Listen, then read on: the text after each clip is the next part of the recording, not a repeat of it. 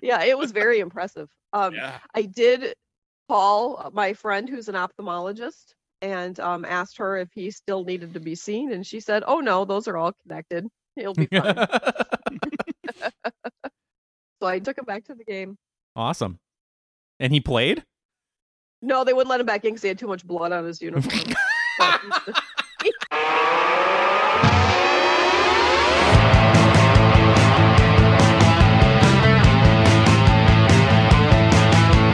Welcome to Nerdburger! Episode 370. It's a podcast with the Brady Bunch again.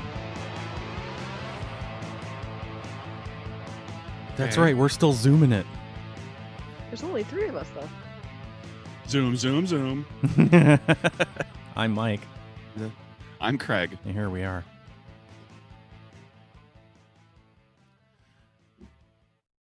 Yeah, we're still zooming. Did you like my episode title last week? What Well, yeah, we just covered this in the pre-show. You don't listen to the episode, so I ended up using a clip from before the show. Right. That wasn't actually in the show, where you got on Michael for having vertical video when he logged on. And he said, "Cut it out, Mom," or whatever. And I immediately thought of the phrase "Zoom momming," and I'm like, okay, this is the cold open. If I don't find anything better than Zoom momming, and I didn't, so that's what it ended up being. Yeah, it was. Well, because we've talked about horizontal video versus vertical video with Michael, and then he comes on the first time we got him on Zoom, and he's in vertical portrait mode, and you're like, both of us just started screaming at him. He's like, "Give me a chance to turn it sideways." Oh boy, you should have known better. Well, let's say hello to whoever that is in the third box on the screen. Yes. Neocortex frontal lobe. That's right, it's Dr. Lori. Hello. Welcome back. Thank you. You're calling in this time because you're not sequestered in your hotel in the Atlanta area, are you? No, not this time. No, you're back home in Wisconsin. I am. Because you're a regular guest now. How about that? Yay! And since your appearances have been relatively sporadic in the past, just to remind people out there too, we refer to you as Dr. Lori. Let's describe what that means. Are you a doctor like Dr. Pepper is a doctor, or like Dr. J is a doctor? Who's Dr. J? Dr. J is a basketball player from the 70s and 80s, played for the 76ers. Oh, that one. More like Dr. Pepper. More like Dr. Pepper. Dr. Pepper teaches at Flavor University. So you're an academic. Yes. Piled higher and deeper. Exactly. There you go. Can't reach the bell in this configuration. Hit my face in the microphone. You can move the bell. It's not. It's not nailed down. I lean forward. Ooh. He's headbutting the microphone right now, everybody. I was face butting This should be a video thing. We should do a video. Too much bandwidth. We can't afford that. Right. Oh, boy. So, hey, we're all drinking coffee, except for Craig. Yeah, I don't drink coffee. Yummy coffee. I did for a while, and then I stopped a year and a half ago, something like that. I just decided no more. All done. That's right. You were drinking coffee at work. I would only, typically just at work, like in the morning, and a cup or two. Did you get tired of having coffee grounds stuck in your teeth? No, I didn't. I just decided I'd gotten into the habit when I was running my first Kickstarter, and I was actually kind of getting drained by that a little bit. I was just like, the first Kickstarter was the roughest one. So I was like, I'd get to work, I'd be like, oh.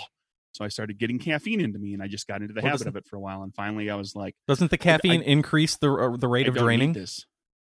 The what? The rate of draining. It's a diuretic. Yeah. Right, Dr. Lori? Yep. Exactly. It's a diuretic, but it really doesn't make you pee that much more unless you're really drinking a lot of it, just because it's also putting water in you. It's a negative. You lose more than you gain. But I thought you were an academic doctor, Dr. Lori. Why do you know so much about anatomy and physiology? Because that's what I teach. Oh yeah. That's right. You're the guest. What has cadavers? I am. Not in the room right now. No, that would be weird. I'm not looking at a cadaver right now. We're using virtual cadavers right now. Really? Are you doing like an electronic kind of teaching tool thing? Cool. Yes. It's a digital cadaver dissection. It's not quite the same if you can't smell it. Oh. You can't smell the formaldehyde. Or stick your hands in it. Hey, how long do you have to do the digital cadavers before you can eat chicken again? I don't know. I don't know that that's ever going to happen. Yeah, that's true. Dr. Lori is can't eat chicken anymore, and also can't use turkey basters. Turkey basters for anything because she's used those in her work too often. If anything's getting basted in Dr. Lori's kitchen, it's just getting poured on. I have a fun turkey baster story. It's short. You want to hear it? Uh-oh. So we have these we have 3 potted plants in our house. Actually, technically we have 4. One is dead. I need to transplant. Which one died? The ficus. Oh, you killed the ficus? No, I didn't kill it. It just died. It said I've been alive in here for 10 years and I give up. All right. Sounds like me. No. Working at home hasn't gotten that problematic. Anyway, three plants and a baster. Yeah, so there's two little ones. They're peace lilies on the floor, and they've got we went to the Pike's nursery and we bought the nice heavy duty glazed fired ceramic pots that were appropriate for the decor according to the interior designer. And they have it's a pot, and then it's got the dish on the bottom to collect the extra water that filters through the bottom if you put too much water in it. But those dishes are only so deep, and I put a little bit too much water in one of them, and it was right up to the top of the little dish, to the point that it was the surface tension of the water was the only thing that was keeping it from spilling over. And I was like, so oh, the water crap. was actually slightly higher than the lip. I could see it. Bubbles up a little bit. Yes, exactly. And surface tension was holding it. Yeah, in my panic, I ran into the kitchen and grabbed the turkey baster and came back out and used it to suck up the extra water. And then I'm standing there looking at this turkey baster full of water with dirt in it. Because, it's filtered through potting soil. And I thought, ew, I can never use this turkey baster again, can I? And I'm like, wait a minute. No, this isn't Dr. Lori's turkey baster. I can clean this. I literally thought that. Then did you think to yourself, have I ever used a turkey baster? I think this is the first time that turkey baster was used, yeah. Yeah. What you should have done is why do we even have it? Yeah. For plant watering accidents, apparently. Well, what you should have done find other uses is what you do normally when you fill your cup too high when it gets right up to the top like that, where you take the cup right up and put your lips right up there without moving the cup. You move your face to the cup. Sure. And then slurp some right off the top of it. You should have done that. You should got down on the ground and just got some dirt water like that. You should have had Dash do it. Technically, you would have been slurping mud, but it would have been the least muddiest mud that has ever mudded a mud. Yeah. Because if it's water and dirt, it's mud, right? That's true. It's just very, very watery mud. Yeah, no, and Lori, you're right. I would have had Dash lick it up, but of course he's not there to do that at the right time. He's only there to do that at the wrong time. Okay. Like last night when he ate something out of that exact plant pot. He just stuck his face in there and ate something out of the dirt. What the hell are you eating? No wonder you have diarrhea all the time. Stupid dog. What was in there? I don't know. A dead leaf, maybe, from the plant. He eats dead leaves? I don't know. He eats all kinds of... He eats other dogs' poo. He eats his own poo. He eats... Well, all dogs eat other dogs' poo. He eats pine straw and then can't poop it out. So it's half hanging out of his ass. You know what pine straw is, right? It's like that long. It's like he has streamers. I don't know how it makes it through his system. Poop streamers. Like when you were a little kid and you had streamers on the end of your handlebars. It's like that. Do they flutter when he runs? They do when he farts. And they kind of flutter up. Like when they tie that to the vent so you can see the air blowing through. Yeah, exactly.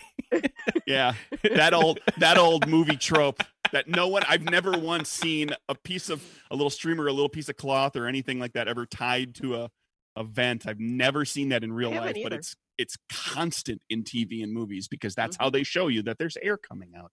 Yep. If they can't have the person go up there and put their hand there and give you like a little nod or a little expression of like, yeah, it's blowing.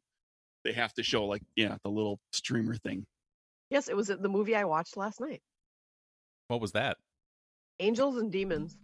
Oh. With Tom Hanks and Ewan McGregor? Yep. I haven't seen that. You haven't seen it? So it's the Robert Langdon.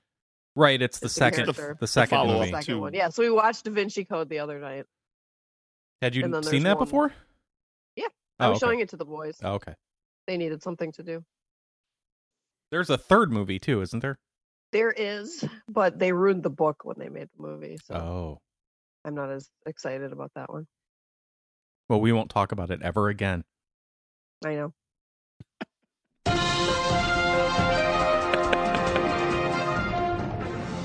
What's news, Mike? Ooh. This isn't really news so much. I had it in Lori's folder in my bookmarks for the next time she was on. Yeah. Well, I found this and I thought, this would be good to talk to Lori about. I don't know if I put it in there because I wanted to talk about it on the show or if it was just something we should do the next time you're here. But we're going to talk about it anyway.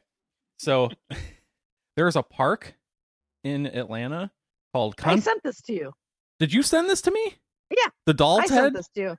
Yeah. Oh, okay. Yeah. All right. Well, that's why it's in your folder then. Okay. So we're going to do this. Okay. If you ever come to visit again. Yeah. If we're ever allowed to cross state lines. Constitution Lakes Park. There's let's see. It used to be, what's the history on this thing? Used to be a 19th century brick factory. The brickwork shut down more than 50 years ago, and the area has since been overtaken by the surrounding wilderness. Abandoned clay pits filled with rainwater are now man-made ponds called the Constitution Lakes. In 2003, DeKalb County purchased the 125-acre site and installed trails and boardwalks so the public could explore the preserve and enjoy its natural beauty. Although the trees and wildlife aren't the only things you'll find in the park, there's something called Doll's Head Trail, with dozens of disembodied doll heads, many displayed artfully with signs and accessories that only add to their creepy factor. Local carpenter Joel Slayton created the trail after noticing discarded junk while hiking. Every piece along the path is made from objects recovered from the site, including doll parts, bottles, hunks of old brick, and appliances. Hikers are invited to create art of their own. Slayton just asked that they only use found materials and leave the existing displays undisturbed. I thought that looked pretty interesting. Yeah. And that we should go. So it's a nature trail with creepy dismembered doll heads. Yep. Like some like fashioned on top of appliances and in weird configurations, like they're old, rusty, broken doll robots or something. Yep. Just heads and arms and hands and feet. Craig, do you want to go with us when we go to this thing? No. Should we send you pictures? Sure. FaceTime with me while you're there. Okay. It'll be like I'm there, and I won't have to deal with any of the crap that is involved in wandering around a park looking for doll heads. That sounds like a nightmare waiting to happen. That's a great horror movie, like having to walk down that path. Like, let's open the horror movie. Exterior night. One time we were hiking. And you're walking along, and suddenly, like, what's that? A little doll head looking at you in Twilight. But you're expecting it. We were not hiking in my horror up, movie. You're not up in the UP. The Upper Peninsula of Michigan? The Upper Peninsula of Michigan. Way, way, way at the little tiny blip that goes out into Lake Superior, if you look at the map. Area code 906. Is it? I think up in so. Copper Harbor. And we were hiking into an area. There were no roads anymore. It was just ATV trails that were left. The roads had ended. And we're hiking along all these trails, and all of a sudden we come to this clearing, and there is an entire scene out of Friday the 13th, the movie, staged in the middle of nowhere with, like, you know, big giant hatchets in the trees with fake blood dripping off of them. And I can't remember which scene from the movie. It was very bizarre. No people around anywhere. That's weird. No, there was somebody watching. Probably. Because if it was a Friday the 13th movie, that's the whole point, is that somewhere there's a point of view where somebody is watching you, and the soundtrack is playing. Yeah, it was very creepy. So that would be a non-expected creepy doll head. Yeah, doll heads. That's Ooh, man. That's bad. That's no good. I don't need to be seeing that in the middle of the night. That was in the middle of the night? No, we weren't hiking in the middle. I'm just saying, like, just in general, if you're going to turn something into like doll heads in the middle of the day, it's like, oh, there's a piece of plastic, but like, right. You know, little faces looking at you in the dusk light, in the moonlight. That would be different. Well, that's what I was thinking. They need to do it. Needs to be like a dusk. A fun run situation. No, like where it's everything. And they're backlit. Yeah, everything's lit a little bit, and they let you go through right before sunset, right at sunset.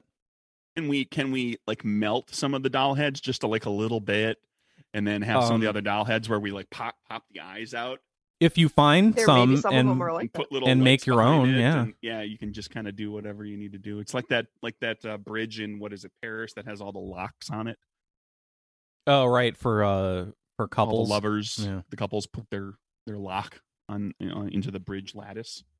There's like a lattice that is below the railing. Did we talk about that? Like how heavy that is, and is that bridge designed for that extra weight? And is it going to collapse one day? Like somebody, some couple's going to be up there, like all kissy and huggy and lovey, and you know, sweet music playing, and they're going to put on the 10,000th lock, and it's just going to go. they're going to die. I don't know. There's, can you do that math? Sure, absolutely. Yeah, real quick in my head. You can turn those distributed loads into point loads on the piers that hold the bridge up, and whatever the structure of the bridge is. Sure. Can you do that kind of stuff for your next show? Let us know. No, that's work. No? I don't. I would need to do a lot of lock research to find out the average weight of a lock. But you know, in architecture, Mike and I, we've heard the stories of, like, you know, this or that building, like a library was built and they structurally this and that and built the thing, and you know, everything was great, and then they moved in the books, and the building's been sinking 2 millimeters a year because they didn't, the foundation didn't account for the weight of the books. There's all those stories that are floating around about, and which ones of them are true and which ones of them are just urban myths in the architectural realm. I don't know. Which library was that? All those architectural I don't know, but you've heard the story at some point, right? I hadn't heard that one. Some library was built, and but they're out there, right? There's that's like Apollo 13 with why are they still shallow? Well, no moon rocks. Yep. We just watched that movie last week. Oh yeah? Because it was the 50th anniversary. That's right, it was. Yep. Last did you consider 17th. The anniversary on the 13th? Yes. Because wasn't it the 13th that the accident occurred? On the 13th. Oh, they left on the 13th. I thought they left on the 11th. No, they passed the moon's. They got into the moon's gravity on the 13th. On the 13th. Okay. They did not leave on the 13th. But yes, in honor of the 50th anniversary, we watched Apollo 13. But I don't think it was on the 13th. Yeah, we talked about there was an Apollo 11 documentary last year that I watched where they it was all the it was like computer models showing you what was happening with the actual recordings of them talking to Houston for the whole thing, and and then whatever film that they took on the ship and then at control. But cool. when Apollo 13 is flying through space and it looks, it's like the cylinder of the spaceship is like lined up between the Earth and the moon. That's wrong. It was like perpendical to that and rotating. Like it's standing up and flying. Yeah. And it looks weird. That's how they actually did that. But I don't know why. I don't know if they didn't know that or if they just thought it would look weird on film. Like, let's just point it at the moon. Yeah. Just go in that direction. People aren't going to buy this. All right. What else is news? The Sinking Library. It is a legend. As far as the Sinking Library, because of the book's weight, doesn't exist. Although they do have here described a couple of spots where here's a library that is actually sinking, but it's not because of books. It's because of other things. Just design flaws. There's a whole condo skyscraper that's sinking in San Francisco. Sure. This is my favorite one. They're of looking at these real quick. There's a library that's sinking because of an inaccurate soils testing and report to figure out what the soil bearing was, whether the soil could legitimately bear. Sure, which determines the size of your footings and your right. So the footings and everything were done incorrectly, and so everything's sinking. Yep. However, it took long enough for them to notice that there was sinking going on that they've gotten past the statute of limitations where you can actually go after the soils report tester. So so they did their job just exactly well enough as they should have to not get sued. It's also interesting that it was the site had once been a cemetery, and I was waiting for it to be like, and they didn't move the bodies, one of those. But it's an Indian burial ground. It's not a poltergeist kind of analog. It just happened to have once been a cemetery. Yeah, that's too bad. That would be great. The library sinking because they built it on a cemetery full of like people who didn't like to read or something. I don't know. What else is news, you say? Scientists discovered a teeny tiny dinosaur, the smallest ever. Oh. How big? It's let's see, where did I find it? It's nicknamed the Cretaceous Terror of Insects. I'm not going to even try to name the thing, but it translates as eye-tooth bird. So it's like very, very small. Okay. It refers to the creature's unusual features. It has very large eyes and loads of teeth, suggesting that despite its size, the size of a small wren, I believe is what we saw in here, that it was a predator. Because given its the teeth that it had. Did it swarm in flocks or something? That would be great. That's how it would be in the horror movie that I directed. Yes. But they an interesting point is like that they don't think they're probably going to find anything too much smaller than this of that type of animal because, and Dr. Lurie, you can probably back this up, that animals that become very small have to deal with specific problems like how to fit all of the sensory organs into a very small head and how to maintain body heat. So that's why like the really, really tiny little things, bugs and whatnot, are kind of, stupid relative to vertebrates because they just don't have the space to pack the hardware and the software, to pack the software into the hardware. Because to be able to do stuff. They have to run the eyes. It takes a lot to make sensory organs and it takes a lot to make body heat happen. Friday the 13th, part 19, Jurassic Jason. Now, unfortunately, the new specimen consists only of a skull, so it's difficult to understand exactly how big it was. And so I find myself wondering if it was like this little tiny skull on this huge body, bulbous, like ostrich-like body, because an ostrich has a kind of a small head for the size. Yeah, you would think that an ostrich was more like the size of a penguin, based on its head, right? Yeah, because it's like head and long neck, and then big body. But they're pretty sure that it was very, very, very small. And it's one of those dinosaurs that was kind of late in the game, and so it's practically a bird anyway. Yeah. They would imagine they imagine that it had feathers, scales that were more like feathers or actual feathers, at least amongst the scales. That it may have been kind of on that cusp, that path to being an actual bird. Which also kind of explains its size too, because birds only get so big. Flighted birds only get so big. There comes a point where it's the other thing. The bigger a bird gets of a flighted bird, the bigger it gets, the harder it is. Like that's a lot of body mass. When you increase something in length, width, and height, it, like if you double its length, width, and height, it doesn't double its weight. It increases its weight by, a factor of 2 to the third. Is that like the factor of 8? The rule of dinosaurs: the bigger it gets, the harder it kills you. Well, it has to do the harder it kills you. Well, I suppose, yeah. Like the bigger dinosaurs had the big stompy feet, so like they weren't necessarily carnivores, but if they did get you, oh boy, they got you. Like there was a smudge left on the ground. Why are you so sad, Brontosaurus? I keep stepping on people. I'm trying to make friends, but I keep smushing them. And that's also arguments against things like very giant bugs and stuff, because you start to get issues with like the carapace and all the stuff on the inside. The exoskeletons can structurally hold up. Can they hold themselves up? Can they stay, like those giant radioactive ants? Yeah, so that's what made like all your 50s nuclear terror movies where the radiation got loose and made giant cockroaches and stuff. If that does happen, oh boy, we got bigger problems than just giant cockroaches. We got like the changing of the laws of nature.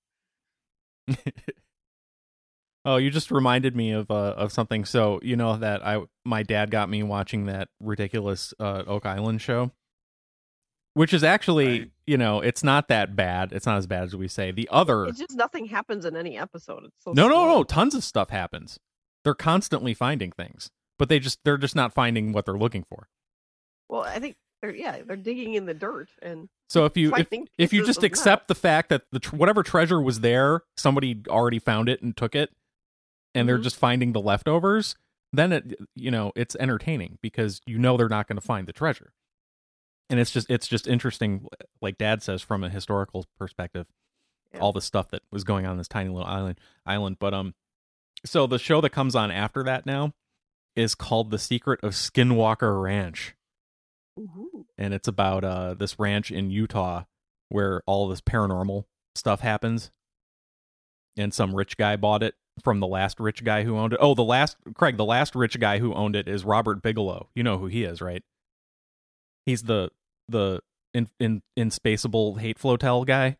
Oh, the guy who wanted to make the inspaceable hate hotel. Yes, the inflatable space hotel. Yeah, he wanted to make a space hotel that was basically well, he's still working on that. You could basically inflate it. Well, he owned this ranch for like 15 years in the late 90s and aughts, and was working with the government, and it's like all classified. All the stuff that happened on there, it's like cattle mutilations and all kinds of things, and he sold it to this other rich guy who has it now, and they have a show on History Channel. And seriously, some weird stuff is happening. It could all be made up, who knows? But it's actually quite entertaining, and they sucked me in. So now I'm sucked into another one of these stupid shows. But so is that your whole Sunday or Tuesday night or whatever night those are on? Yeah, it's Tuesday night. But it is a downwind of the nuclear test sites in Nevada. Speaking of giant radioactive ants and spiders. And they think that might have something, huh? Which may show up. Is that why there's only 2 roads in Nevada? Yeah, because that regular people can access. Yeah, one goes west of all that stuff, and one goes east.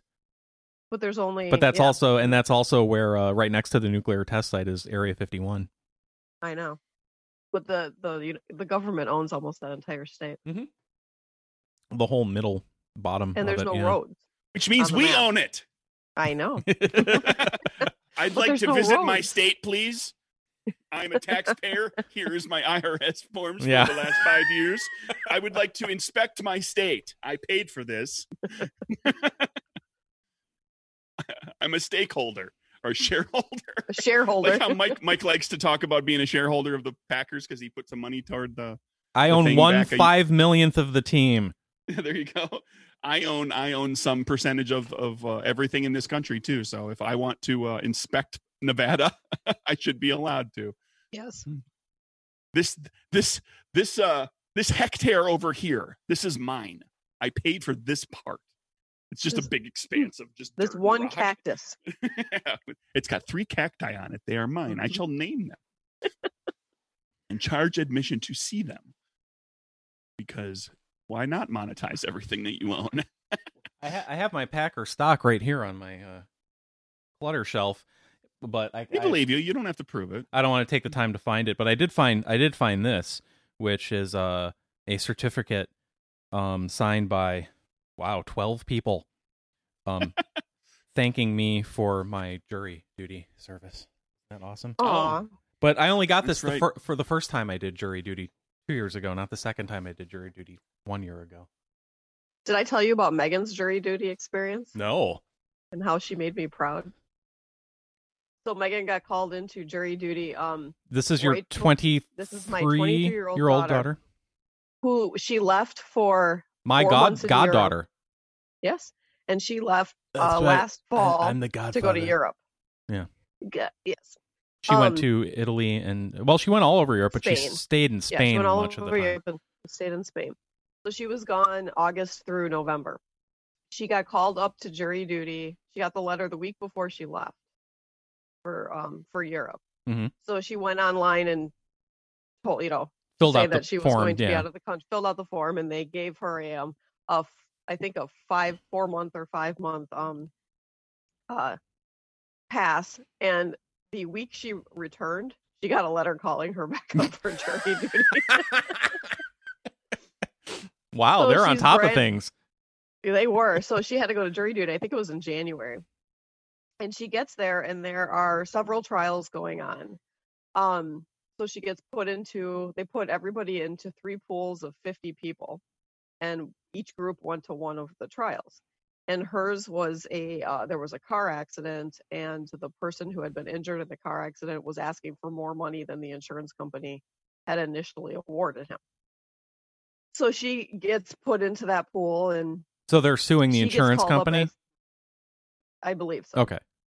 To get more money. Sure. So I would try to get on that jury just to stick it to the insurance company. So she was actually in the original group of 15 people, the first group that got called and put up on the jury stand and then questioned by the attorneys. Yeah, sure. And so voir she sat dire. there for the what? The voir dire. Is that what it's called? Yeah. Didn't you see why can I never think of the name of that movie? My Cousin Vinny. Oh yeah, a long time You ago. voir dire the witness or the potential juror. Yep. But that's what that's called when you're interviewing the jurors. Yes, she was being interviewed, and she I sat think there it's for French. 2 hours. It sounds French. For 2 hours as they went through asking 2 the same hours? question of all 15 people. Oh yeah, for everybody, sure. So this has to go on and on and on and on. So they finally get to the they were talking about how the expert witnesses for the client that was suing the insurance company were all chiropractors to talk about his injury. And they get to Megan, and Megan said, "My mom is a scientist. I don't believe in chiropractors. They're not experts." And she was immediately dismissed. Yeah. Thanks for coming in today. Goodbye. You're dismissed. Yep, you're out of here. Yeah. So all of the experts were chiropractors. They didn't have an actual medical Not one doctor. MD, and she said, and her comment was, "Chiropractors aren't experts in anything." She's like, "Well, I've already made up my mind." See ya. Wow. And that ended her jury experience. Have I told my jury duty letter experience? Letter on the experience. show? I don't know. Yeah, I received a summons for jury duty. About a year after I moved to Georgia, I received a jury duty summons from Milwaukee. So I was like, oh, geez, they think I live in Wisconsin. All right. So I got I got a copy of my lease, and I got like my copy of 3 months of utility bills. And I was like, I've got all this paperwork to prove that I in fact live in Georgia. I can't go serve on a jury in Milwaukee in a couple of weeks. And I'm all like, all right, I'm going to have to dig through all this stinking bureaucracy. I'm going to have to probably talk to 5 different people until somebody can say, oh, okay, that makes sense. Got all this stuff, and I piled it all up, and I got on the phone, and I dialed the first number of what I assumed would be 4 or 5 numbers to find out who I needed to talk to. And I got somebody on there, and the lady was right out of like rural Wisconsin. She's like, oh, hello.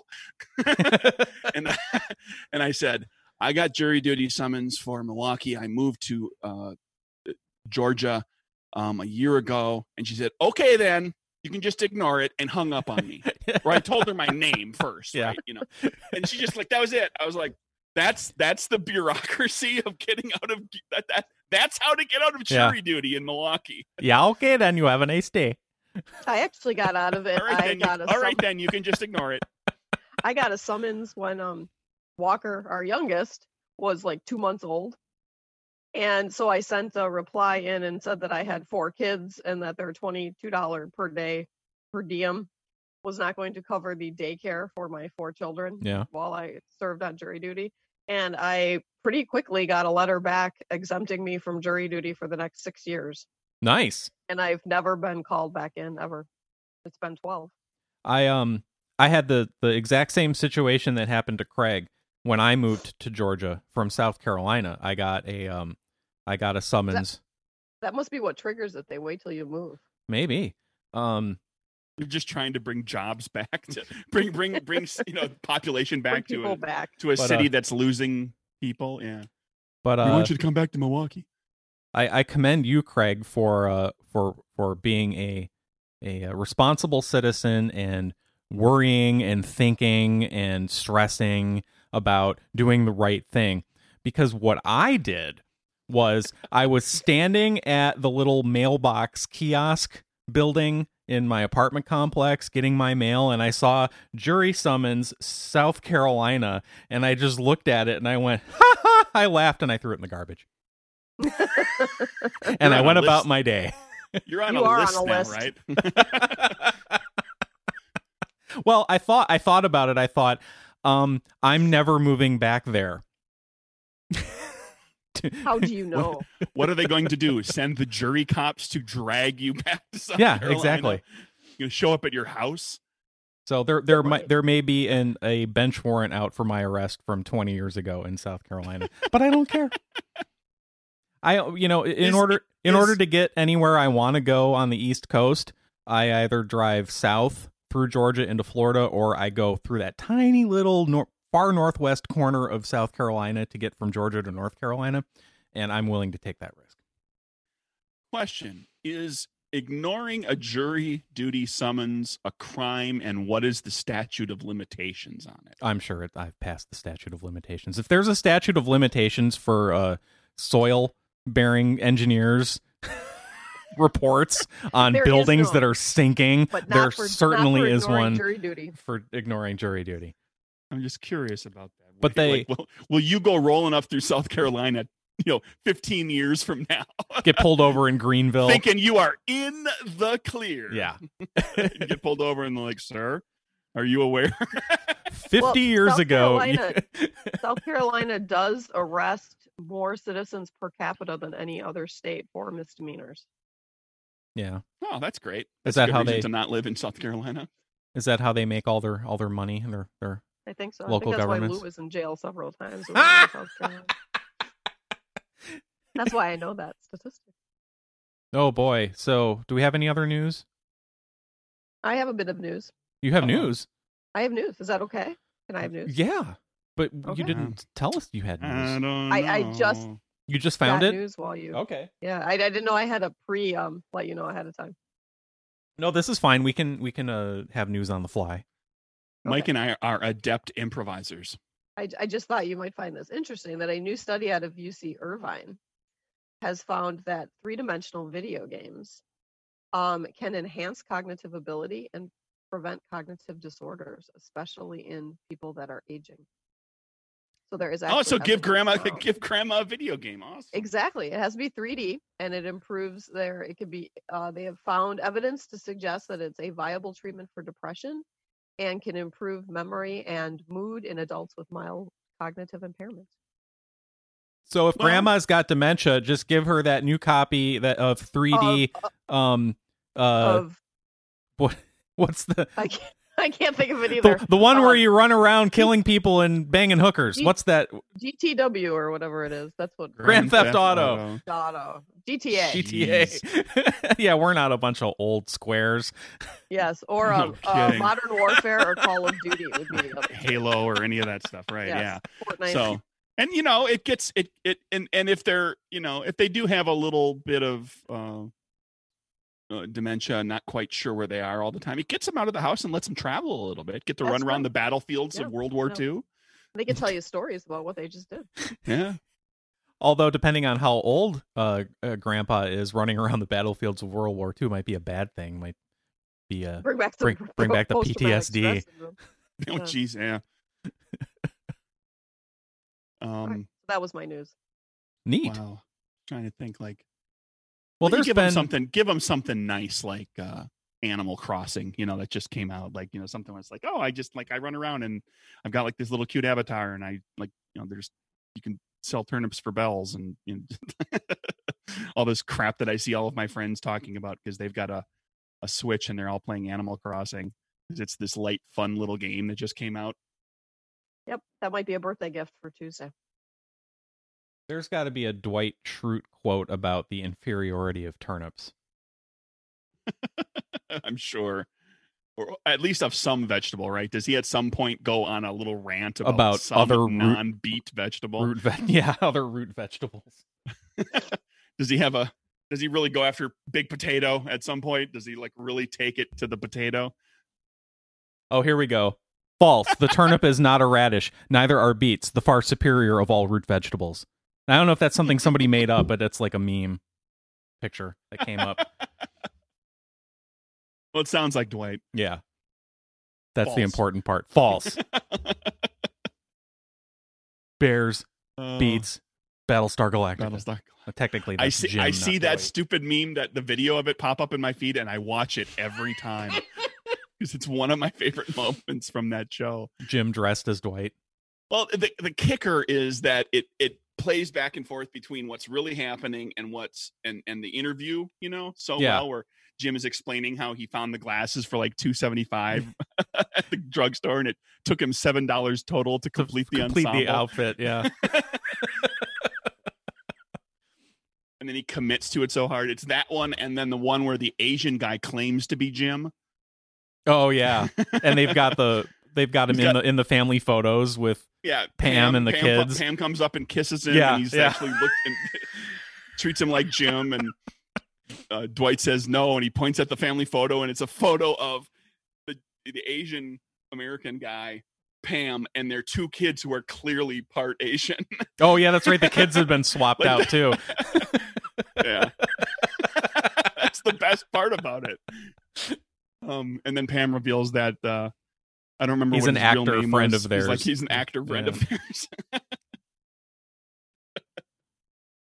Oh boy, I don't know. I don't really have any other news. We have viewer mail. Uh-oh. Andy? Yes, it's Andy. Yeah, that's the only person that ever is. I think he's referring back to Kevin's question from 2 episodes ago about who's more essential, the weather guy or the sports guy. Sure. And now, Craig, you grew up in northeastern Wisconsin, so when you were a kid, the local news was Green Bay that you got? Yes. Okay. Yes. All three of the networks were Green Bay stations. Okay. And Lori, you and I had both Milwaukee and Chicago networks to watch. But if it was local news, we were probably watching, Mom and Dad were watching the Milwaukee ones. So this is going to test your memory about the weather forecast. Andy says, funny, I was just talking about this thing from my childhood with another my ager this morning. Okay, so he doesn't want to give away how old he is. But he's our age. Andy's 62. Lori, Craig is 2 years older than me, 2 years younger than you. So we're all. Oh, so I'm the oldest one here. And Andy's right in there too, I think. And Andy's pretty close to our age, yeah. Yeah. He says, during the evening news, the weather guy would have a big 3-sided marker board with the U.S. map on it, and he'd draw the week's forecast on it while talking to the viewers. The big swooping line and all the little triangles and half circles to denote warm and cold fronts. And each time he talked about some different part of the weather forecast, he'd spin the board to a clean side and draw something else. Now, I actually remember whoever, I don't know if it was John Milan or the guy who came before him or one of those old school Milwaukee weather guys. Was it the one with the puppet? It might have been the guy with the puppet, the cat puppet. I remember somebody actually drawing those cold and warm fronts like that. They didn't have a 3-sided spinning whiteboard thing, but they were drawing. They would draw it. I never saw a spinning thing, but I recall seeing people draw. You do remember seeing them draw it too? Okay, absolutely. Yeah, because as soon as I read that, I was like, yes. Graphic was like, yeah. I guess I just you don't remember. No. Well, yeah, I remember the drawing because I'm like, what's the like after that came like. You had something that they would print out something that they could put up, like you printed out a physical big map that you could put up there. But back in the day, like a printer to print something like that, if you're a station in Green Bay, no, you couldn't afford that. You couldn't afford a giant, big wide laser print. Those things were crazy expensive in the late 70s, early 80s. It came that having a big printed out map came later. And then you could, you might have a good like a erasable board that they could draw on beforehand. Sure. That would be easier to deal with. And then, like having actual like computer screen and having the green screen thing where they're looking like is like now the forecast person when they're doing the whole thing, the weather person is doing. They're looking at a side monitor where they see themselves as if they were a viewer. And so they're moving their arms without looking at the map because they're seeing where their arm is going. And so when they're pointing at stuff, they're looking at a monitor. Yeah. To help guide them. And but that didn't come till 90s at some point. Maybe right? 80s. Maybe it like in New York or Chicago. Yeah. Milwaukee and Chicago, maybe not Green Bay. Maybe I saw that on WGN. I remember them drawing on a whiteboard. Chicago. I remember there being like the actually drawing stuff on it. Yeah, I very distinctly remember it being drawn. Yeah, some sort of a board, and it was like a whiteboard and they had colored markers for the red for the warm front, and blue for the cold front. Maybe my brain just said I don't need to remember 1980s weather forecasts. I can't any of that information. I can't visualize it as we've talked about. I can't see it in my mind's eye because I lack that ability, as we've discussed. But yeah, I know. Like I have a memory of like the weather people drew things as they were doing stuff. Yeah, and maybe the news people and the sports people just looked in the camera and talked. And but the all right, so I just Googled 1980s weather report clip. Yeah. And this guy's it's just a graphic of whatever state this is. Right. Does he have magnetic things that he sticks up to the? No, it's an actual digital graphic. And it has numbers on it, and then the rest of the forecast is actually like in words. Oh. And it scrolls through like slides. So it's like forecast tonight, forecast tomorrow, and it tells you cloudy with showers, low 55, high 75. Yeah. I vaguely recall Steve Martin in LA Story having magnets. As we were talking about this just now, I remember because he was in San Diego. He was in San Diego, and the shtick was that he always forecast 75 and sunny, and he would just throw like magnets of suns with like little suns with little smiley faces, and he just onto the screen. And then there was one time when he was getting ready to go out on a date, and he was real excited about it, and he went up there and said this BS about 75 and sunny, and he went out, and that night it rained. And he got in a lot of trouble. Yeah. That was a plot point in the story. That's a great movie. Because it was the one time it was the 100-year storm. The only storm that San Diego saw. It's the only time that it mattered. Yeah. Is where he just blew it off. He didn't take his job seriously. Yeah. That's that movie also has Sarah Jessica Parker in it.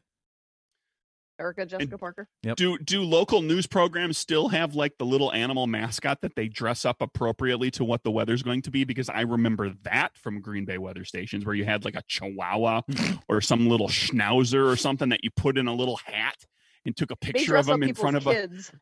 And like to let you know, like, it's going to be chilly tomorrow because Schnauzer Bowser is got a little hat and little puppy-sized hat and scarf on. Had that poor dog all drugged up to sit there still and be a mascot. Whatever they did, however they train those animals to just sit. Yeah, at live. Although I suppose they could have recorded them in advance too, and just put that as an inset on the screen. But Yeah, I remember that being a thing. I haven't watched like on the local news program in probably 20 years. That's not how I get my news. Me either. Yeah, in Milwaukee, they had a puppet named Albert the Alley Cat. Oh, that's wonderful. Sure.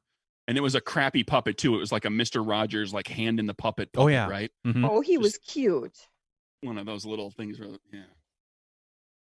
But yeah, no, I was, we were talking about the magnetic things. I remember that. I remember the drawing, and then I remember there was like a magnetic board where they had like a generic warm front and a generic cold front, you know, red and blue with the circles and the triangles, and they could move them or they could slide them around to show you how it was progressing rather than draw it.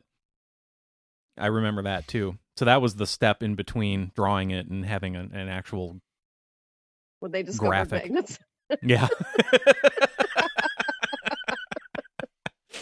Well, when they were able to afford, you know, sheet magnet, which is not really a magnet in the traditional sense. Those sheets of magnet, those are manufactured. That's not like a magnetized stone. It's not a lodestone that's been pressed flat and printed on one side. Well, no, all you need is the whiteboard to have metal behind it, right. Steel behind it, and then your little doodads, your weather symbols have magnets in them. Your weather doodads. That's right. Yeah, your little weather doodads. Yeah, and maybe there are ones that had like little magnets. Like if you turned it over, it had like 3 little flat magnets on it. But like the sheet magnet, like you can what you can buy. Like a big sheet or a roll. Yeah. Of like Yeah. Magnetized fabric, basically. You get a little bend, it'll fold a little. Yeah, you stick them on one side of it and attach it to the back of your thing you want on your refrigerator. Mm-hmm. If you don't have a stainless steel refrigerator. If you can, and as long as it's not too big, because you got to try to get the stupid bend out of it. Yeah. Because it came on a roll. Nothing quite like having a magnet that like rolls up on you and falls off because you made the thing too big.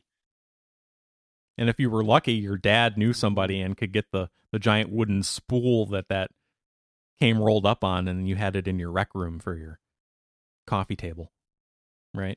Yes. Oh boy! Okay. Do we have Dr. Lori stuff? Yeah. What's new? I have one anatomy lesson for today. Awesome anatomy. Whee! We're gonna learn about the human body. Human. Human body? Human anatomy. Okay, human. great. Also applicable to other mammals? Yes. There we go. Yes. That's good. It's good to establish that at the beginning. So yes. So my anatomy lesson for today has to do with your nasal sinuses. Oh, that's good. Good timing there with the allergy season and with all the that. allergy Yeah. season, yes. So the anatomy quick lesson aside. is that. Quick aside, go out on the internet. You can find it right now. If it's not floating around in your social media feed, it's out there, but it's a little girl. She's maybe 7, 8 years old. She puts 2 Mentos into a bottle of Coke that's got like, had like 3 or 4 swigs taken out of it. And then she immediately slams her mouth down on the thing. Oh no. As it fizzes up inside. And it comes out. And within seconds, it is spewing out of her nostrils. Within like 1 second. And then it is only briefly spewing out of her nostrils, and then it's everywhere. It's great. I'm not showing Science that experiment. To my kids. I'm not it's out of her nostrils in like a second. Because they'll do it. Yeah. Girl underestimates the power of Mentos and Coca-Cola. Yeah. Go ahead and play it. Let's just listen to Mike laugh because it's so fast. I don't think this is the one. It's a okay. Well, never mind. Yeah. I'm not going to be able to. Well, I'm sure the interview with her afterwards was akin to the person who got attacked by the bear and was just dumbfounded at how quickly the bear turned on them and how fast it went bad. Like, because that's how fast the Mentos and the Coke goes bad. It's so quick. Anyway, let's you actually illustrate part of my point. Okay, excellent. Because what my anatomy lesson is that everything pretty much in your head is connected to your sinuses. Mm-hmm. So you have your nasal cavity connected to your oral cavity, right? As you just illustrated with the Coke shooting out of her nose after she puts her mouth over it, right? Right, and the people that floss their sinuses, where they have the string sticking out of their mouth and their nostril. But right, so so your nose and your mouth are connected. Yep, and your eyes. Dude, that's my story. So good. Okay. Nice. So your ear is also connected to your eustachian tubes. Sinus, which is how eustachian tube. Yep, eustachian tubes, which are now called the auditory tube. The eustachian is gone now. Why? They renamed everything. They went through a process that took 100 years that ended in 1998, where they renamed all of the anatomical structures. It was called they codified it. And so everybody's using the same terminology. Well, and they took out all of the things that were named after people. So, okay. And everything has its own unique Latin So it's an name actual descriptor that makes sense. Right. So like fallopian tubes are not fallopian tubes anymore. They're uterine tubes. The eustachian tube is now the auditory tube, so on and so forth. But of course, everybody still uses the old names. So now everything just has two names. Just like fire departments still use the 10 codes. Continue. Right. So your ear is connected to your sinuses through your eustachian tube to equalize air pressure. And your eyes are also connected right down on either side of your nose, and that's why your nose runs when your eyes water or when you cry. Now, to demonstrate this connection, I have a quick story for you. So, a number of years ago, one of my kids was playing flag football. Yes, awesome. It involves one of the kids. Here we go. That's what I was hoping for. So, playing flag football, and they're out on the football field. And he was playing lineman. And of course, it's flag football, so there's no protective equipment. He gets absolutely nailed in the face with the back of another kid's head. The two kids go down. He crumples up into a ball, and the coach kind of picks him up off of the field and then looks at him, immediately takes him by the shoulders, marches him across the field, hands him to me, and says, "Take him to the emergency room right now." So I turn him around, and he has blood pouring out of his eye. Yeah. So I'm like, I need to take this kid to the emergency room. So I turn him around, we start walking towards the car, and as we're walking and he's blinking and I'm kind of looking at everything, I'm like, something doesn't look quite right. So, and by now the bleeding is kind of slowed down, and I look and it's just trickling out of the corner of his eye. Mm-hmm. He had gotten such a forceful bloody nose that the bloody nose had actually gone up through the lacrimal sac and was coming out of the corner of his eye. Nothing was wrong instead with his of eyeball. Coming out of his nostrils. Yes, it went up and came out of his eye. So he had a bloody nose out of his eyeball. Like if you had hung him upside down, it would have continued doing that until the bleeding in his nose, inside his nose, stopped. But there was so much, because that's how the blood would have gotten out. Yep, yeah, I saw that coming. As soon as you said he got hit in the face, I was like, he's going to be bleeding from the eyes. Yeah, it was very impressive. I did call my friend who's an ophthalmologist and asked her if he still needed to be seen, and she said, "Oh no, those are all connected. He'll be fine." So I took him back to the game. Awesome. And he played? No, they wouldn't let him back in because he had too much blood on his uniform. Is the team color red? Well, I don't believe it was. Yeah, see, if it had been they're not red, allowed to play with blood on their uniforms. Yeah, okay. That's fair. But he did stand on the sidelines for the rest of the game. With blood all over his uniform. With blood all over. Which one was this, number 2 or number 3? Just 3. Number 3. Just number staring. 2 sets himself on fire. Number 3 bleeds out of weird places. Sawyer sets himself on fire? Sawyer set himself on fire at least 3 times that I'm aware of. Is this recent? Yeah. Really? He set off a firecracker in his hand in the middle of our living room. Open hand, I hope. Yes, it wasn't a firecracker that one. It was a stink bomb. Oh, he went to throw it outside, and the door was locked, and he lit it before he unlocked the door, and then he panicked and couldn't get the door unlocked, so it went off in his face. The words, "and then he panicked," are part of practically every fireworks accident story. Oh boy, we got to get 95%, I would imagine. 95% of fireworks stories involve the words, "and then they panicked." Yep. We have to get him to tell this story in 2 weeks when he's on the show. Anything crazy with fireworks? Oh, I did. She just told the story. I don't think I ever did anything like that. I mean, quite often. I got yelled at for a few things, but I don't think I ever blew anything up or panicked on anything. I think we've told my story on the show before, No. haven't we? Probably. Craig? My kids talk about that story quite a lot. It comes up, I think, probably monthly. Basically, a friend of mine, I was like 12, and we pooled our money and bought tons of fireworks and shot them off together 4th of July. And we had, we bought so many that we had just like a whole big box full of duds, ones that didn't go off. So we had the genius idea to break them open with hammers and collect all of the powder out of them. And it was like a glass, like a mason jar full of leftover Great idea. powder. And we asked my dad if we could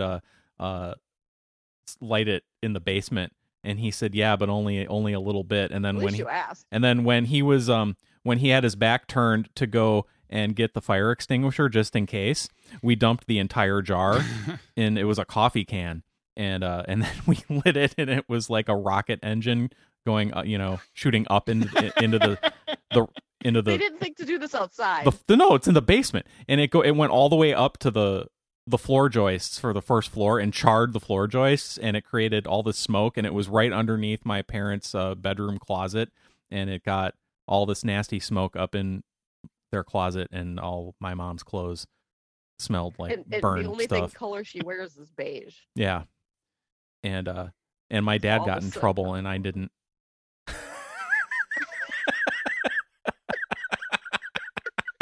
Jeez.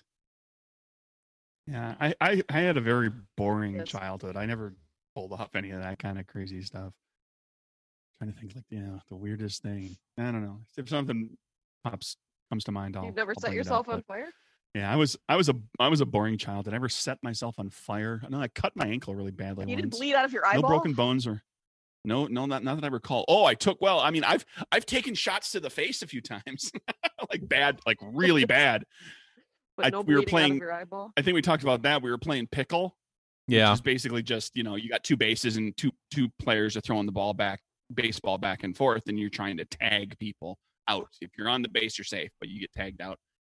And I took a shot, like a pitcher's throw, like a little kid's pitcher's throw, but like just a drilled shot, hard as he could throw it, right to the forehead. Boink.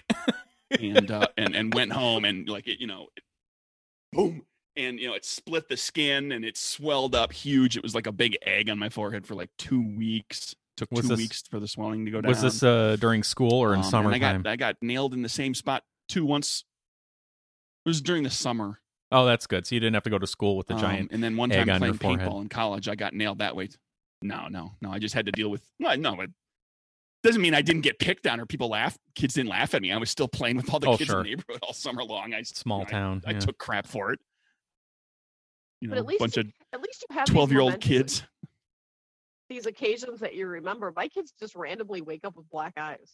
Well, given that I got hit in the head so hard, and that's happened a few times, I'm pretty happy that I do remember them. Because there could have been, for all I know, I got hit in the head a bunch of other times, and I don't remember them. Don't remember them. I have. Maybe I got hit in the head even harder a few times. I have a story related to the anatomy lesson. Okay.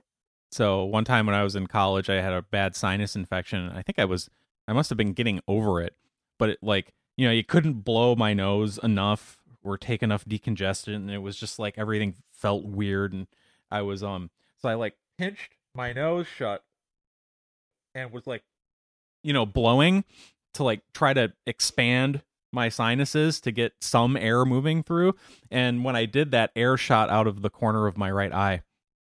And that's how I learned that that's all connected in there. Maybe everyone has the story of how they learned that was connected. And at first I freaked out, and I was like, "What the hell?" And there was no internet, or no, there was internet, but I don't think I thought to not like today, not like with Google where you just look up anything. But I think I just innately understood that. Oh yeah, that's all sinuses back there, so of course it's connected. Yep. I probably called Mom and asked. She's a registered nurse. So sinus bleeding. not me, friend of mine. The one year that I worked at Fright Fest, I was a monster. I got in costume and I was a monster at Fright Fest, which is at Six Flags Great America, theme park. Yeah. And I did that for one October. A friend of mine was working in a different part of the park, but I heard about it afterwards. He had a makeup out. His makeup consisted of basically like torn skin zombie, which is basically just, it was latex and tissue paper that you slathered all over your face, and then after the latex dried, you would kind of pull it and make the tissue paper kind of pull apart, and it looked like the skin was peeling and all this kind of stuff. Ew.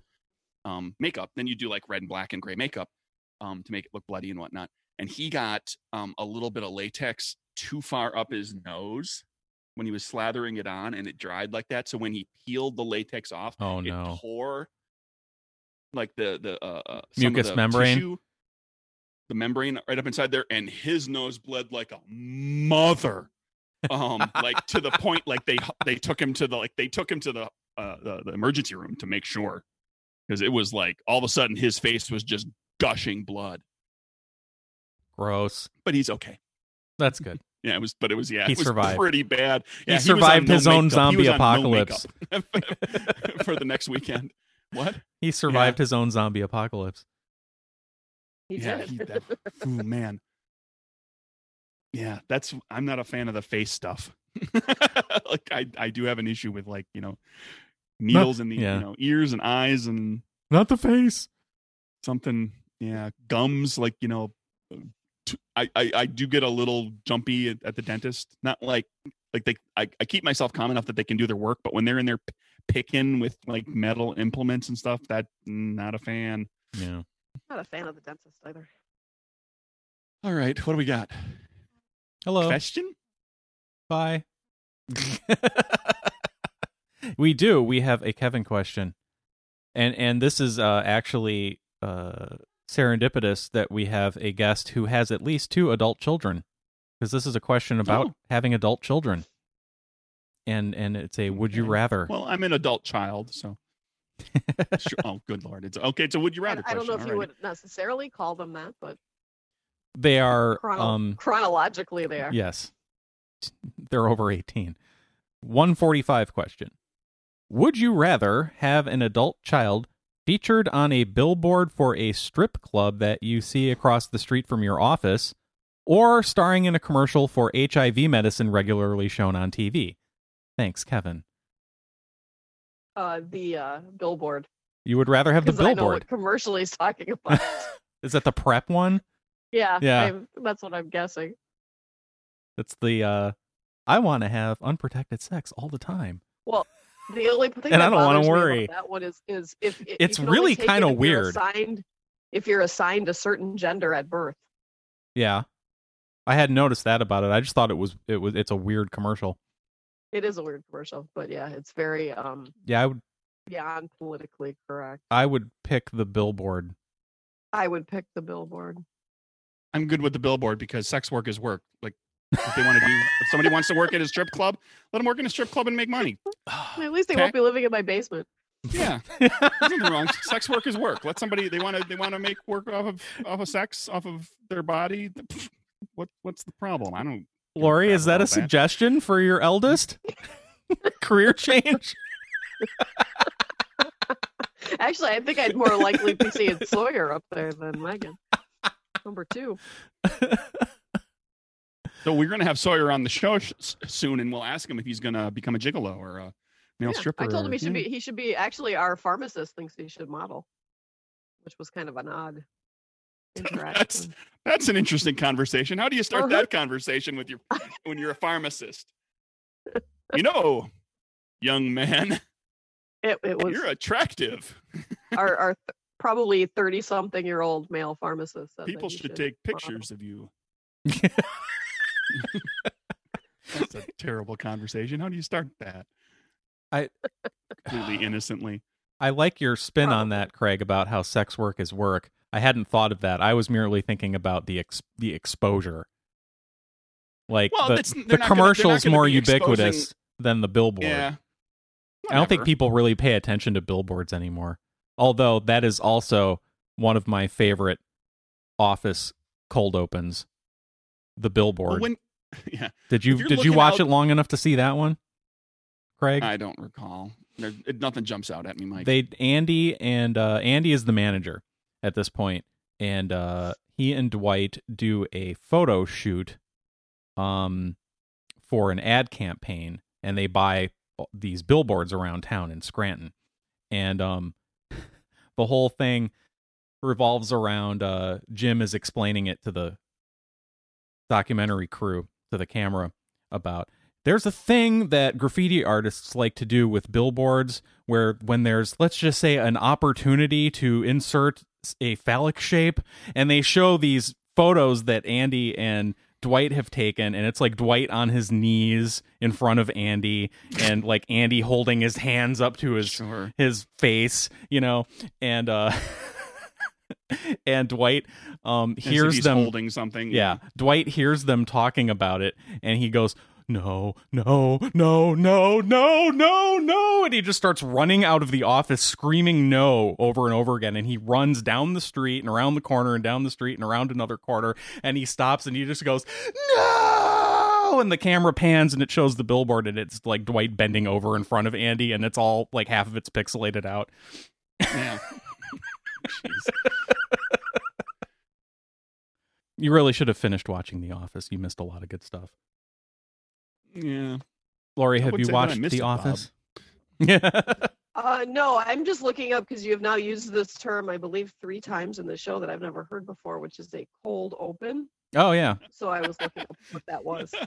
Well, if you listen to any of your own episodes, you know what that is. Yeah. Kids, the cold open is the scene of the television show that takes place before sequence. The credits.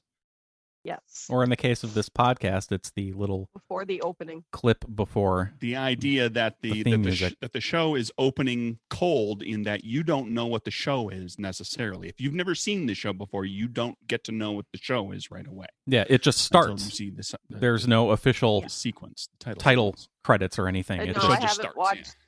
I haven't watched The Office. Really?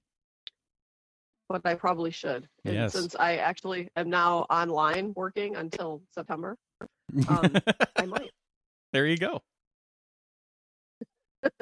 Yeah, watch it while it's still on Netflix, if it is. Yeah.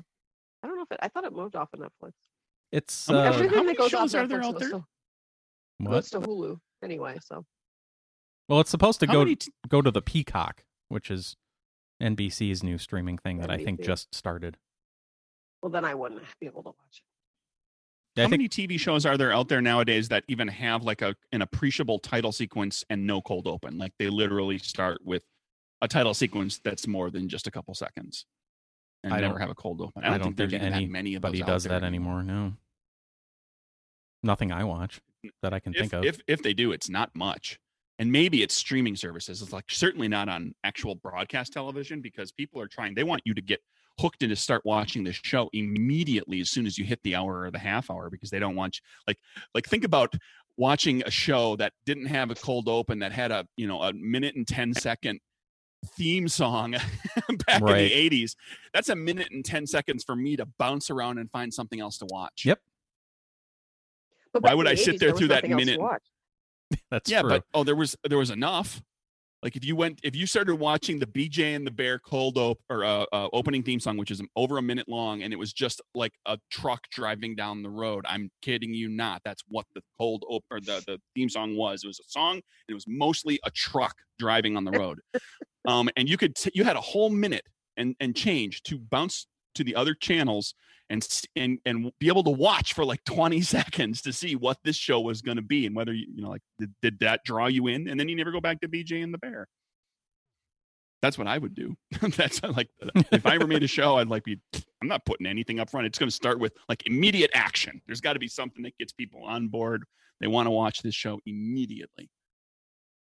But that's just me, I guess. Why is it called BJ and the Bear when it's about a guy with a chimp? I never watched that show. The chimp is called Bear. The chimp's name is Bear. Okay. Oh. Yeah. Wouldn't it then just be BJ and Bear? That Not sounds the terrible. Bear?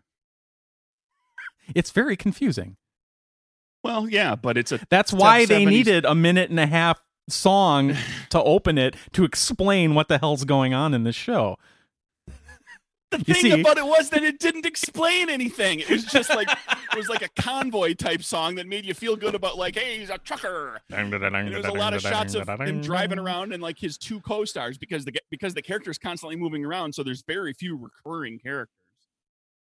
Because the guy's on the road. Yeah, it's him and Greg Evigan and that chimp. Yeah, Greg Evigan. Who exactly? Yeah. He was on My Two Dads with Paul Reiser. If you remember that show. He was the other of the two dads. Oh, wow. He was the artist one. Remember, Paul Reiser's character was the uptight businessman, and the other dad was an artist. I know. I never watched really terrible pop art. So the one show that I have been binge watching on lockdown has been the X-Files. Oh, you went back to the X-Files? I went back to the X-Files. I'm on season 3. Wow. And you know, guess who was in an episode as just one of the random characters in season 3? Mike could guess Jack forever Black. on this. Oh, I was going to guess Jack Black, but Craig was talking with Giovanni Ribisi as the Lightning Boy. Yep. Yeah. Yep. So yeah, it was. I thought that surprised me. I didn't remember Jack Black being that. Did he get Jack Black electrocuted? Is that how he kills him somehow? Yeah, he killed the other guy. Killed him. They were friends. Spoilers. Oh, also spoilers that it has a horrible ending.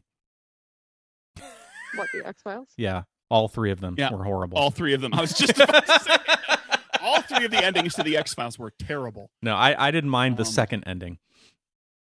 Because I knew it would come back again. That wasn't really an ending. Oh, boy. Yeah. But, yeah, enjoy watching the X-Files. Pay attention to,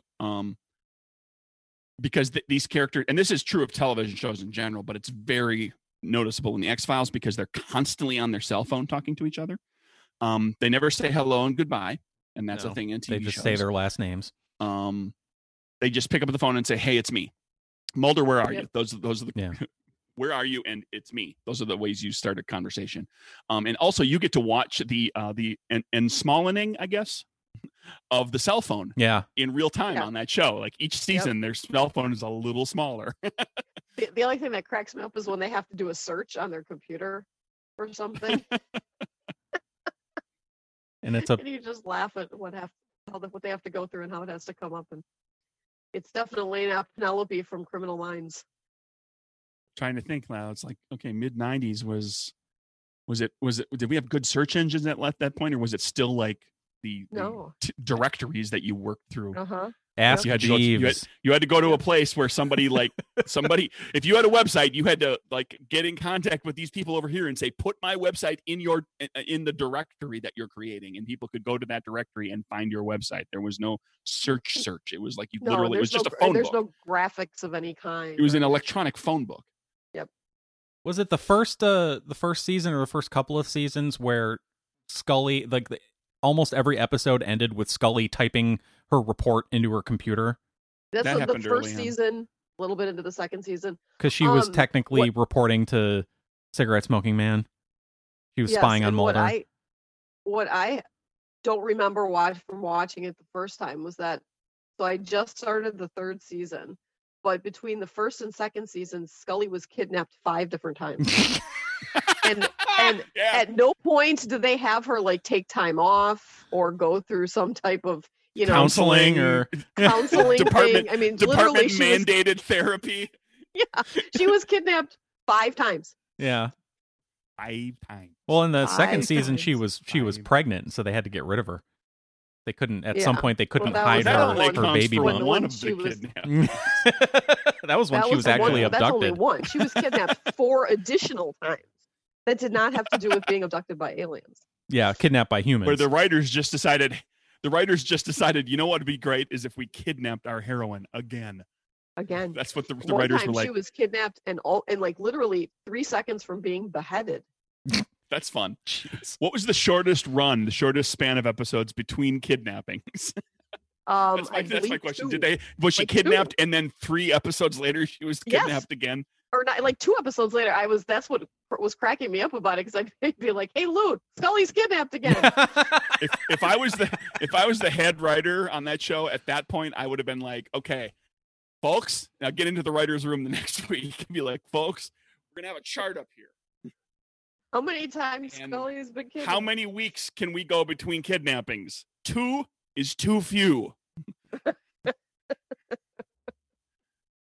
So if you're going to pitch me an idea where we're going to kidnap Scully, it's got to go later in the season when they're breaking the season and figuring out all the storylines. Bunch of who in here has a story idea that involves kidnapping Scully? Like 7 writers raise their hand. Okay, yeah, you have seniority. You get a Scully kidnapping. Okay, I had to look that up. This was in the first 3 seasons, you said, or the first 2 seasons? I think I'm in the early part of season 3. Okay, because it looks like either season 3 or season 4 was when Vince Gilligan started writing regularly for the show. So that was before his tenure. Okay. So that would explain. That was probably when they were all written by Chris Carter. Yeah. Chris Carter's like, I've only got 7 ideas, and one of them is kidnap Scully. Yeah. Kidnap Scully, and Mulder will save her. You hack. Dude had 20 years to write a decent ending to that show, and he couldn't do it. Let's be fair. Real quick question. Let's be fair. Does she ever rescue herself? Does she ever get out of it herself? That you recall? Well, when she was abducted by the alien, she was returned. Okay. And there were 4 other times. Was it always Mulder rescuing her, or did somebody else rescue her, or did she actually find it? Surely she got herself out of trouble once or twice. She was portrayed as a very competent character, generally speaking. Yeah. She saved herself at some point, right? Into these issues. No, yeah. I think Mulder came in every time. I don't remember any of the specific ones in the show, but Mulder rescues her in the movie. Happened, yeah. I'm remembering 3 of the 4 that aren't the alien abduction distinctly, and all 3 of those Mulder came in and rescued her. I can't remember what the 4th one was. All right. Anyway, not to belabor it, I was just curious. Like, come on, she's the second lead on the show. Let's go. I know, and she keeps getting kidnapped. Well, I think like in the movie, Mulder rescues her from the spaceship buried in the snow in Antarctica, but then he like passes out from fatigue, and she ends up rescuing him. Yeah, there's other episodes, and that was when it turned, because I think I remember them talking about it at the time, about how she was fed up that she was constantly in peril, and someone, Mulder was always saving her. I imagine. Yeah. And I think that's when it kind of turned. Yeah, at that point she was like a big enough part of the show that she had some leverage. Yeah. She said, "Okay, that's enough, everybody." And then from that point on, like it was a little bit more even. And then toward the end of the original run of the series, it was, and again, this was them writing around David Duchovny being a prima donna, but they had him being abducted and Scully having to be the one tracking him down, trying to rescue him, and that was like a whole season that she spent chasing after Mulder, trying to save him.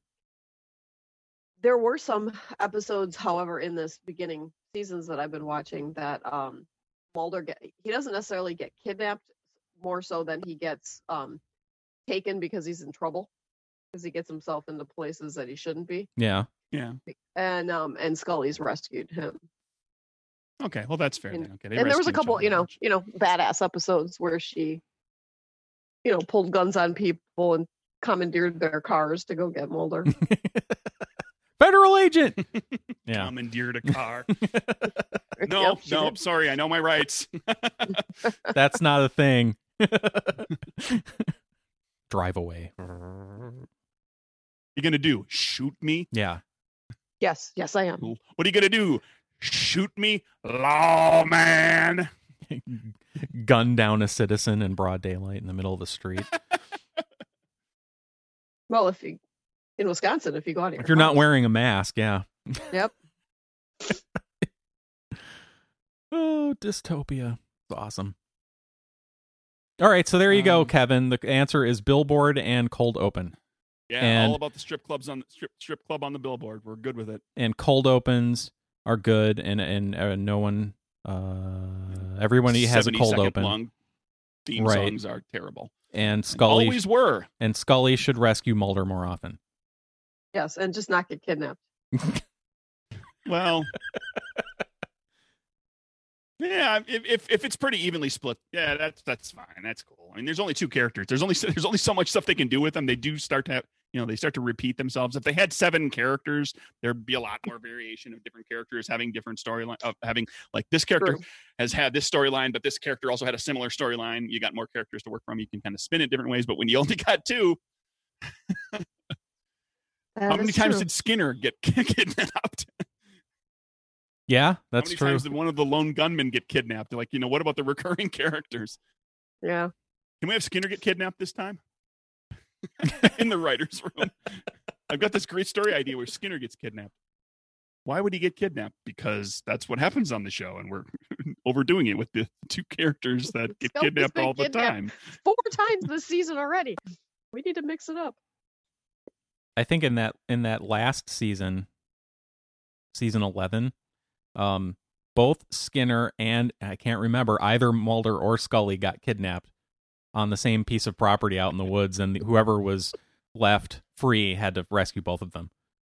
I feel like I need to go back now and rewatch the seasons How many I've times? Just watched and keep a tally. Is there a kidnapping? Of who gets kidnapped and when. Yeah, and sick. Can I do that and come back and report to you guys the next time I'm on? And sure. cover like one shot, one episode characters, but also cover like recurring characters. If there's a character that has like a 3 or 4 episode arc, do they get kidnapped at some point in their 3 or 4 episode arc? The X-Files, because that happens. Yeah, yes. The X-Files, all the kidnappings. Yes. I'll write a book. Can they put out a DVD and Blu-ray set that's just the kidnapping episodes? Yeah. Like the one with all the mythology episodes. It's like half the episodes. Yeah. Well, and it's a government conspiracy thing like that. The show had to do with that a lot, so it's not surprising that that's one of the things that makes the threat real for the characters without having them, but without actually killing the characters and having the threat be real that way. Just have them kidnapped, put them in danger. Yes. All right, so that's your those are your orders for your next Is that my appearance. project for next time? Yes. All the kidnapping episodes. You could probably just Google that and find we can call it the Kidnap Recap. There you go. Yes. I like that. All right. But I don't know if I'll get through all of the seasons by then. Well, okay, you're maybe have it's to start over from episode 1. I know. Well, whenever you do finish, then the next time Then you're we'll on talk after about that. I can give you updates. Okay. Get a tally. Have a running tally over the next year. Yes. There we go. All righty. Does that about do it? I think that's an episode. All right. Lori, thank you. You're welcome. Good to see you. Go back to Caper. Oh, sorry. Go ahead. I owe you an email about. I was supposed to send you something, Greg. I'm not ignoring you. I just haven't been paying attention to my other email as much. That's okay. But I have to send you. You asked for a bio of some type or something. A blurb, couple sentences. We've got a page yeah. where we tell people who the regular guests are. We've been updating that? I will send that to you. What? I've been updating it as okay. cast has changed. Oh, great. Glad somebody is. Well, I do it because I know I can't count on you. And quite frankly, you've got plenty to do with the editing. I don't need you to go in there. Mike, can you go in there and put these 2 sentences in? No, I'm a grown-up. I can do that. But anyway, thank you. Yes, thank you for being on the show again. We're going to have more doctor stuff in the future with Dr. Lori. Yay. Yes. And this is the last run here. When you're listening to this, the Capers Off-World Kickstarter has a day to go. One day to go. And that's it. That's probably it for for supplements for capers. That's going to be the deal. What do you mean, there probably? Might be like a standalone capers thing somewhere down the road in okay. a couple of years or something. I have an idea for something, but like this is the plan for the core book and 3 supplements. This is it. This is the last one. Go get it now while you still can. Michael, where can they find us? Craigle, they can find us at Craigster, Craigbert. I forget what you're. Whatever. Craigery. No Craigery. It's Craigery. That works too. Craigery, they can find us at nerdburgershow.com, at nerdburgershow on the Twitters and the Facebook. Email us, nerdburgershow@gmail.com, and you can go to nerdburgergames.com, newly redesigned with like regular stuff going up there on Tuesdays and Thursdays, and you can go to the Capers Off-World Kickstarter right now to get the game stuff. Last day. Last day.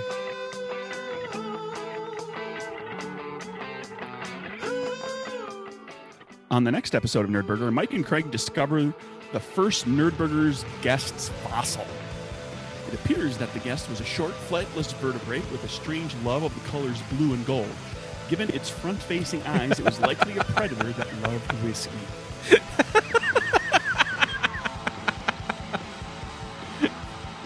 Are those accurate statements about the first guest's fossil? Is that the Mathosaurus? The Mathiosaurus? Mathiosaurus? Mathodon? The Bronto Matthew. Sure. Brontosaurus. Brontosaurus. Mathiosaurus whiskyon. Or like you got to put the whiskey, like it's because it's always the genus and species, right? It's two words. The Tywiskysaurus Matt. There you go. There you go. All right. Whiskeysaurus. Okay. That does it. All right. Thank you again. You're welcome. All right.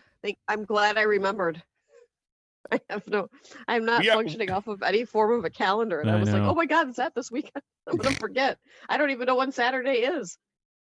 Well, it helps that the same. We sent you emails, and I texted but you this morning a half an hour before as you requested. I know.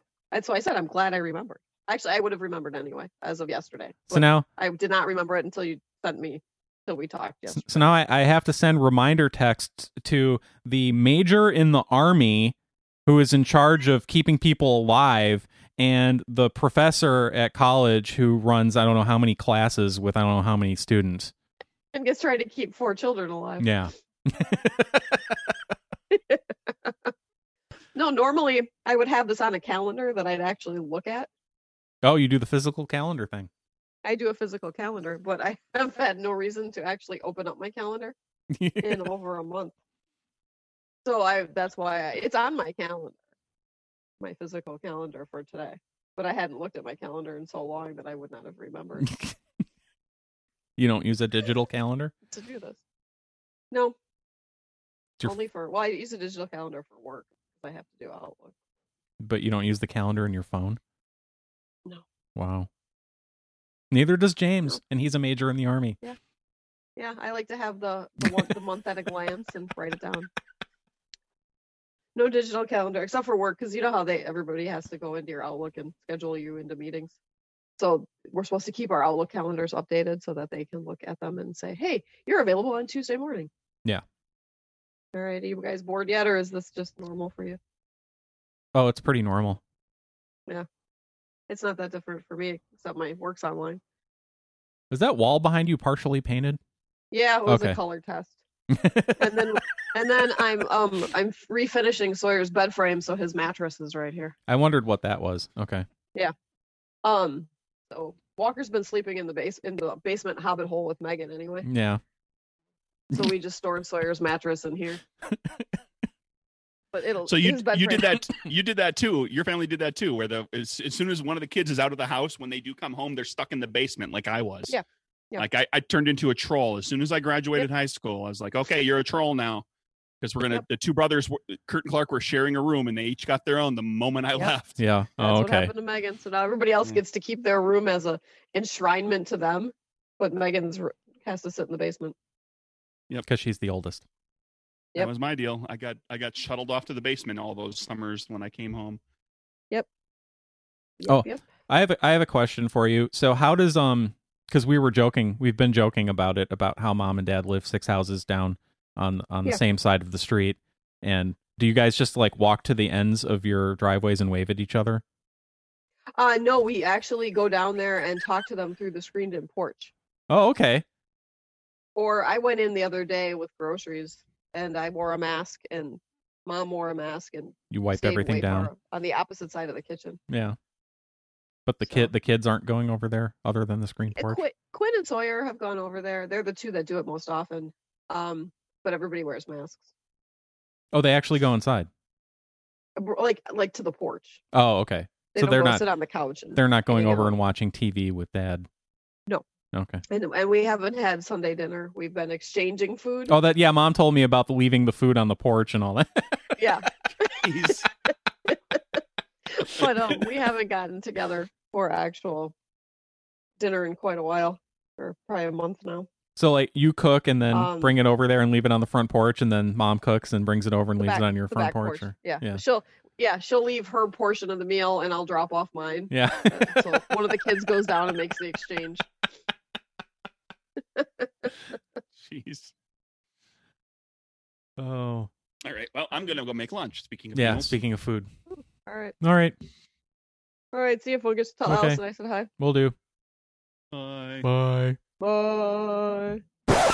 Why are we only seeing you from the nose up? I don't know. There we go.